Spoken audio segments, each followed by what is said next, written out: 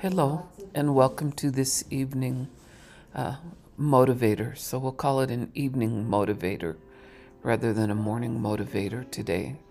It is Sunday evening, and I've just returned from a family reunion. Our word tonight is family. Each year we gather. There are some that miss the gathering, some that are only able to join for a day, a few hours, and others that are there for several days, set aside to gather. What is true, there are new faces that get to know one another and end up having bonds that stand the test of time and distances. At the entrance to the reunion park, my brother was talking to a woman from Illinois, and he was apologizing for the noise of the evening before. The woman responded, "Oh, please don't apologize. It was music to my ears. I wasn't one of the lucky ones who got a good family." My response, "We welcome you to join and be part of our family. We believe we are all children of God." Her response, "Next year. I'll be with you next year." This morning, a grandma told me that her grandson relayed, "I have a new best friend." "What is his name?" she asked. He replied, "Johnny." Jet and Johnny, cousins that didn't know one another. One lives in Wyoming and the other in Missouri. One with great mobility and the other with disabilities that limit the mobility he experiences.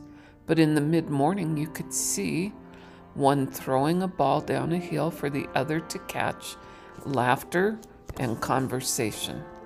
Cousins who are building lasting memories and ties. In our family, this phrase binds us. Cousins rule.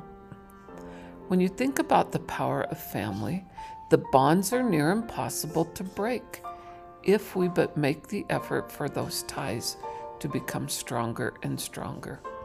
It is why we gather every year, together, every year, to strengthen those family bonds that are needed in this world where family is under attack. It is important for all of us to remember that the family is an eternal unit prescribed by our omniscient God to aid us through mortality and to be united through eternity. An uncle traveled 5 hours on Friday night after work, arriving at 3 a.m. to see his nephews and niece.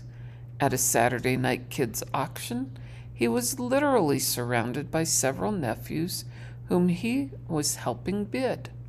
The cheers when one bid successfully brought smiles to all faces. First, the sacrifice of an uncle to be there, and secondly, the influence of an uncle on the lives of his nephews and niece. There is nothing that compensates for failure in the home. And here was the nephew, whose family mattered enough to set aside the lures of a young 20-something to be with family.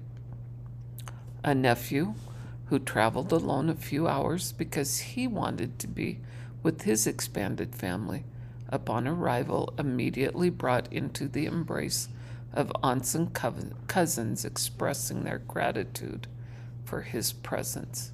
Again, the influence of family. A sister, mother, wife, aunt, grandmother stands up and shares the sacrifices necessary to gather and concludes with, "I make these sacrifices because there is nowhere I would rather be than right here with you."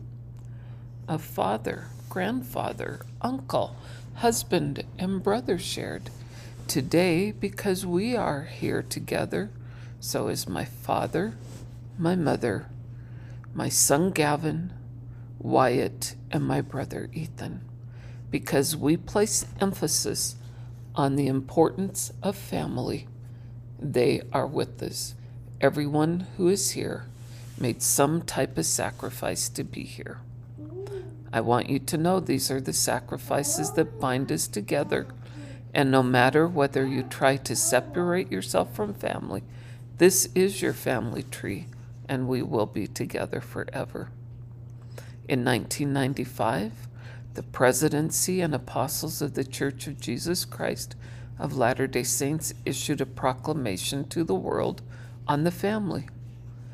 The family that has been the glue of our nation and society since its formation. The family unit that has been under attack by those who want the family structure to fail. At the top of the list is that old devil Lucifer. Remember, there is nothing that compensates for failure in the family.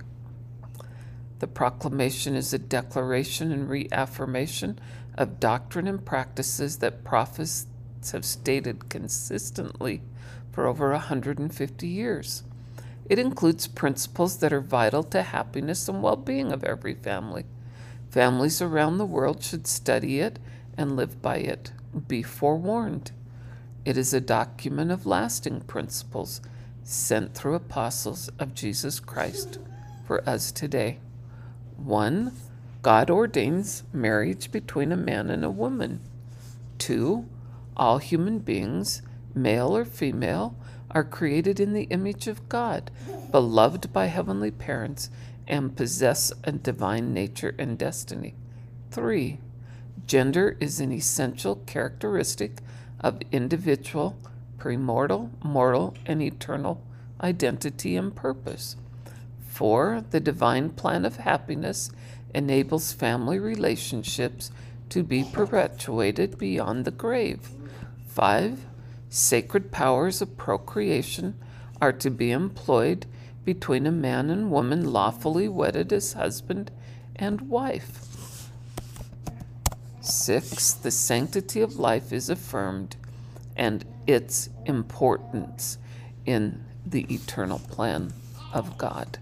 7. Parents have a sacred duty to rear their children in love and righteousness, providing for their physical, temporal, and spiritual needs, and to teach them to love one another, observe the commandments of God, and be law-abiding citizens. 8. The family is ordained of God. And 9. The family is the fundamental unit of society.